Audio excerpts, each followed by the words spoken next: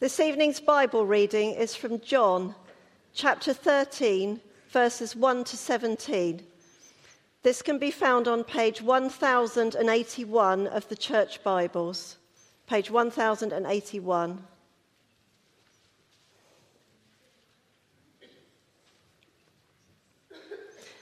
Jesus washes his disciples' feet.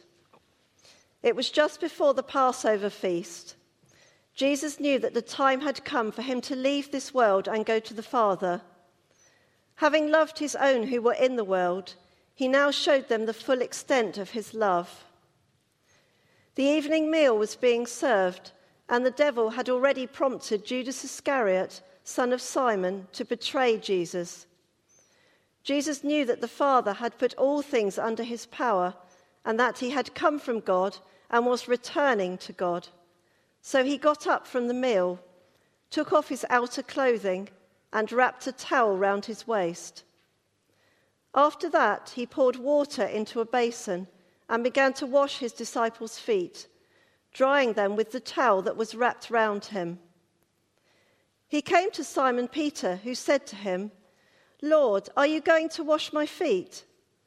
Jesus replied, "You do not realize now what I am doing, but later you will understand." "No," said Peter, "you shall never wash my feet." Jesus answered, "Unless I wash you, you have no part with me." "Then, Lord," Simon Peter replied, "not just my feet, but my hands and my head as well." Jesus answered, "A person who has had a bath needs only to wash his feet. His whole body is clean. And you are clean, though not every one of you." For he knew who was going to betray him, and that was why he said not every one was clean. When he had finished washing their feet, he put on his clothes and returned to his place. "Do you understand what I have done for you?" he asked them. "You call me teacher and Lord, and rightly so, for that is what I am. Now that I, your Lord and teacher, have washed your feet, you also should wash one another's feet. I have set you an example that you should do as I have done for you. I tell you the truth, no servant is greater than his master, nor is a messenger greater than the one who sent him. Now that you know these things, you will be blessed if you do them." I want to ask you before we start, we're starting a series of 3 sermon series, this being the first one over the next 3 weeks, about being servant-hearted. And I wonder what that means to you, what servant-hearted means. And does that have any bearing on your life? I suppose the next logical question then is, what's that got to do with washing feet? So let's have a look together. This passage is from the book of John, where John's been talking a lot about Jesus' identity as being of and from the Father, and how we, or how his followers, and so how we relate to that. And now finally in the gospel we reach this point in his ministry where Jesus is talking about his death. He has, by this passage, about a day left. And in the preceding chapter of this, chapter 12, you don't have to look this up, I'll read it to you, verse 32, he says, "And I, when I am lifted up from the earth, will draw all people to myself." He said this to show the kind of death he was going to die. So then as we begin this chapter, chapter 13, John's continuing, hammering that point home, that this is the hour. We see in verse 1, have a look at verse 1 with me. "It was just before the Passover festival. Jesus knew the hour had come for him to leave this world and go to the Father." This is the moment right now. Jesus' ministry, all of biblical history, all of human history has been leading up to this very point. And this chapter, chapter 13, begins a chain of events now, which, as I say, has about a day left, which leads up to Jesus' death on the cross. And it's important we keep that context in mind as we come to this passage and what seems like a slightly kind of random scene of Jesus washing the disciples' feet when we read it out of context, as we just have. So let's keep that context in mind. And as I said before, like maybe to you this feels like a familiar passage. You might have heard it taught before. But we'll see, and when you read it the first time, you think, okay, this is an example of Jesus giving his disciples what they need to do. And there's so much truth in that. But as we look at it, we'll see that what's happening here is much, much bigger than that. It's bigger than anything. So we're going to see how his action here, I'm going to tell you from the outset, I'm going to spoil my own sermon if you like. His action here explains the cross. And then what is our reaction to that? And then what is our response? So that's where we're going. So let's look first then. Jesus explains the cross. What's happening here in this scene of foot washing? Well, first of all, it's worth noting how John starts. And in verse 1, he says, having loved his own who were in the world, he loved them to the end. So what's about to happen, what we're about to see, that's out of love. And verse 3, Jesus knew that the Father had put all things under his power, and he had come from God and was returning to God. There we go again. Jesus is from God and of God. He's the creator of the world. And here, from God, he's in control of it all. And right in that moment, what does he do? Verse 4. So he got up from the meal, took off his outer clothing, and wrapped a towel around his waist. After that, he poured water in a basin and began to wash his disciples' feet, drying them with the towel that was wrapped around him. Boom! This is the creator of the universe. The hands that flung stars into space. The very fingers which created all things and without which nothing was made. The eternal and cosmic word and the light of the world washing people's feet. And this isn't just any like shoe shine or like a foot massage. I'm probably not doing it justice really. In those days, people would walk around with open-toed sandals, as I'm sure you know from TV. And you'd leave your, let's say you were going out for dinner, you might have a full bath, you put your open-toed sandals on, you walk out on the road, you'd walk everywhere because there were no cars, and in fact the only vehicles there were really were animals, so there was lots of poo on the floor. So then you start to see where I'm going with this, don't you? They've got poo in between their toes and in the toenails. And then when you get to the house that you're having dinner at, a slave washes your feet. And if you didn't have a slave handy, then no one washed your feet. This was not something that you did to appear. And hence, at this scene here, at this meal, there obviously was no slave. And so the disciples were sitting there with dirty feet. I was trying to think of a good modern analogy for this, and this is really weak, I apologize. But I think hopefully it illustrates the point a bit. You wouldn't go out for dinner with your friends, and then when you finish the meal, collect up all of their plates, take them into the kitchen, and wash them all up for them, would you? They would think you were mad. You would leave it to the paid waiters and the waitresses, and if they didn't do it, you would just leave them there. Only this is obviously way worse because, well, first of all, it's much more personal, but also involves poo and feet. So what Jesus is doing here is mucky, isn't it? It's humiliating. And it's totally countercultural. But what's this got to do with what John is showing us here with the cross, where he's taking us to? Well, Jesus is showing in his actions the very nature of the cross. He's stooping to do something he doesn't deserve to do, in complete humility. For the good of those, verse 1, he loves to the end, just as he will do on the cross. Jesus' idea of glory, his response to power, is love. Mucky, messy, selfless love. It's the master serving the servants. And it shows us where his heart is, exactly the way the cross does. Oh, I don't know, maybe you're not convinced. Maybe it seems like a stretch. Well, let's test our reaction here by looking at Peter's reaction. And let's be honest, as is often the case with Peter, we might look at Peter with hindsight bias and think he's a bit of a fool. But actually here he's reacting the way that we all might. In fact, we all probably would at the thought of God washing our feet.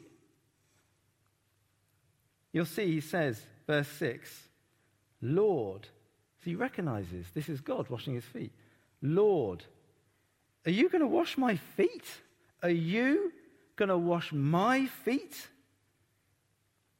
Jesus says, you do not realize now what I'm doing, but later you will understand. That's as in later, after the cross, Peter would see what Jesus was showing him. But Peter insists, you shall never wash my feet. To which Jesus now says, unless I wash you, and isn't this amazing? Unless I wash you, you have no part with me. We approach the cross and what Jesus did in dying to wash the muck and the stench of our life, our way, off of us, so that we can be with him. And we must let him do that for us personally. And it's a tough image, isn't it? Jesus washing our feet, washing the darkest parts of our lives. It's embarrassing, it's squiffy. But it's an image which acts out what Jesus did for us on the cross. And it has to be him. Dying on the cross so that we can be forgiven has to be all him, the creator of the universe, stooping down in humility and service to wash us. See, Peter thinks he's in control of this. And it's just the same with us. It's pride that makes him react like that. And it's pride for us. Even if it's because maybe we don't feel worthy, we're still saying we don't need or we don't want Jesus to do this for us. In fact, my whole family was the first on the scene of a house fire recently. We were driving through Lichpit, and you could see the smoke going up and the flames. It's a really dramatic thing to see, and the bangs and the pops coming off this house. It was horrible. And you could see the house was filling with smoke, and we phoned the fire brigade, and they were on their way. They were the rescue. But the owners of the house weren't coming out. And it turned out, after a while, we realized, as they did come out, that they'd been in the bath. And so they came out in their bathrobe. It's like a horrible thing, like a house fire and you're in your bathrobe. It's embarrassing. But it's crazy to think that pride and embarrassment would prevent you from rescue. Now, I'm happy to say she made it out. The whole family made it out, and I pray for them with their house. It's horrible just before Christmas. But it was a good illustration of why we mustn't let pride prevent our rescue. So Peter, bless him, he's all in now. Not just my feet, but my hands and my head as well. But Jesus knows Peter. He knows for all his foolishness, for all his pride, he's committed to him. He called him Lord. And Jesus knows the cross will wash Peter clean. Peter is one of his own. And so he has already, verse 10, had a bath. Such is the significance of the work of the cross.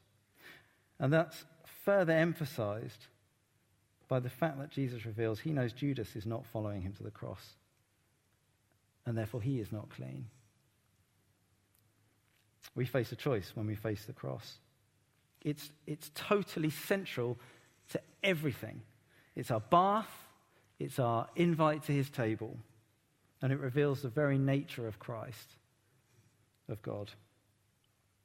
His power and his moment of total glory look like him being totally humiliated and humble in stooping down to save us in the most humiliating way out of love. And that may be not what we think of when we think of glory and power, it's upside down to the world, isn't it? But it can't be ignored. The cross cannot be ignored. It's ground zero for our faith and our understanding of God. We must leave our pride at the door and allow our King, Jesus, to serve us.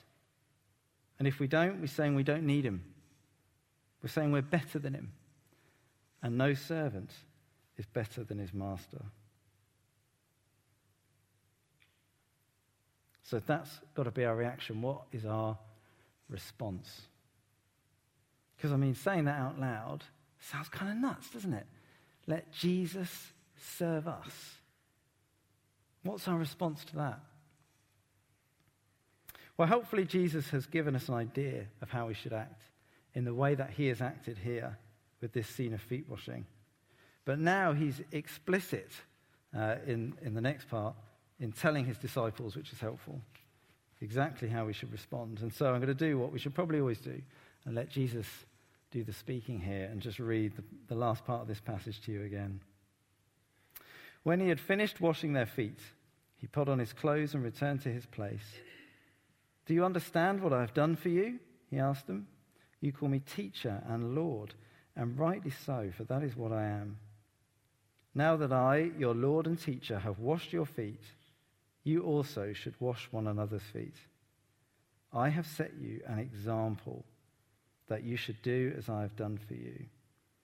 Very truly, I tell you, no servant is greater than his master, nor is a messenger greater than the one who sent him. Now that you know these things, you will be blessed if you do them. In the light of what he's done, we should follow him in obedience. We should be servant-hearted as well. We should have hearts to serve. But is that as easy as screwing up your face? Putting your big person pants on, trying really hard at being servant-hearted? Well, I asked you at the beginning what you thought being servant-hearted looked like and whether that would have any bearing in your life. Christ's incredible act on the cross, as demonstrated through this foot washing, it cannot, if you take it in, if we let it in, leave our idea of God and our idea of reality unchanged, and therefore not have a bearing on our life. Let me say that again. When we behold Christ our servant, we cannot help it reshaping our life. And it's worth taking just a moment to think about what we mean when we talk about the heart in servant-hearted. Because the heart's a word used a lot in the Bible, in fact used a lot in society. Generally in modern thinking, the heart is much more linked to just feeling. But in the Bible, it's more of the core of a person. We get a sense for that now still, but it's the center of the person. It's like the will at the center. A bit like, if you like, the executive center of the person, the CEO of you. We have social influences all around us. We have a body. We have a mind that thinks, and then we have feelings that come out of those thoughts, and thoughts that influence our feelings. But at the middle of us is our heart, our will. And this influences our decisions. Our decisions come from there almost voluntarily. They kind of fly out of us. And it's why we make decisions feeling like we have no other choice but to make them. And equally why at times we decide to do things that we don't really want to do. The CEO of a company is in control of the company, but it's not always in control of their parts. The cross is radically countercultural to the values and priorities of the world, so it calls us to turn away from our own selfish desires and embrace a life of self-giving love and service to others. Verse 15, he has set us an example. And as we realize that example, the CEO within us starts to give different orders. You can even start making decisions that surprise you, other-centered, servant-hearted decisions. And that's positive to others. Christ's example goes through you to them in your actions, and they start to see Christ in you, and they start to see Christ through you, and that washes their feet. But the work is Christ's, not your own. This transformation, C.S. Lewis, as he's always so good at doing, puts it like this. Just as the roof of a sun house does not attract the sun because it is bright, but becomes bright because the sun shines on it. In other words, we do not offer our good deeds to God hoping that they will earn us his love. Rather, God's love transforms us, enabling us to live a life of self-giving love and service to others. The very nature of Christ is seen in what he did on the cross, demonstrated through this foot washing. And that's what Jesus is saying in verse 13 and 14, that he is our teacher and our Lord. And he's not our Lord unless we also embrace him as our teacher. And in doing so, follow his example by fixing our eyes on him and his character revealed on and through the cross, and allow that to shape our hearts to be more like him. And this is every day. This is every day, not just Sunday. Now, I don't know if at the moment any of you here have been reading this book that we're working through, because we're in Lent at the moment, and this takes us through Lent. It's called The Beauty of the Cross. And in fact, I would really encourage you, we've only just started Lent, if you're not doing it, to do it. I understand we still have copies. Ellie's said that she'll sell them to you afterwards for £4. Grab a copy and take the chance every day to reflect on the bath that he has given us through the cross and wash your feet with him daily. For us to have hearts like Jesus, hearts for God, that was always God's intention. In fact, we see it right at the beginning of the Bible in Genesis, when we were created to rest and rule creation with him, with hearts for him, putting all things under us, just as we saw him do with Jesus at the beginning of this passage. But the devil in the garden intervened. And we won't read it, I'm sure it's familiar. And I'm sure you'll remember that the devil didn't hit Eve over the head with a rock. He whispered an idea in her ear, a distorted image of God. We have a God who is, we see here, is for us, loves us, and has a servant heart that moves towards us. Satan whispered that instead God wanted to lord it over us and was holding out on us. And as soon as Adam and Eve accepted and embraced that idea, that concept of God, their hearts changed from him, and God had no choice but to separate from them. And that separation remained through human history until now, until the cross. And there's a similar warning for us here too. We've seen Judas in the midst of what Jesus is doing here. Verse 2, the devil whispering an idea in his ear. If only he had fixed his eyes on Jesus to the end, he would have seen the cross. As we let the cross in, as we face it humbly, with our pride and our preconceptions of God left at the door, and he washes us in total servant-hearted humility, the image of that changes our hearts and it renovates our life. And our natural reaction to that will be to live in the light of that, to follow his example, verse 15, in natural, willing, heart-led obedience. And we're going to see what that looks like for us personally next week in more detail as we look at Philippians, and then the week after that collectively as his church. And I really encourage you to come along for the rest of that series. And we'll find out more about what Jesus leaves us on here in verse 17. Now that you know these things, you will be blessed if you do them. Jesus washing the disciples' feet is a powerful demonstration of his character, of his love and his humility, and that's exactly what he did on the cross. His actions show us the true power and glory are found in selfless love and service. We must allow him to wash away our sins so that we can be with him and in him. So let us embrace the humility of the cross and the servant-heartedness of Jesus. Servant-heartedness is what it looks like for us to be glorified in Christ. It looks like us on our hands and our knees washing people's feet. So let his servant heart transform yours. Let me pray.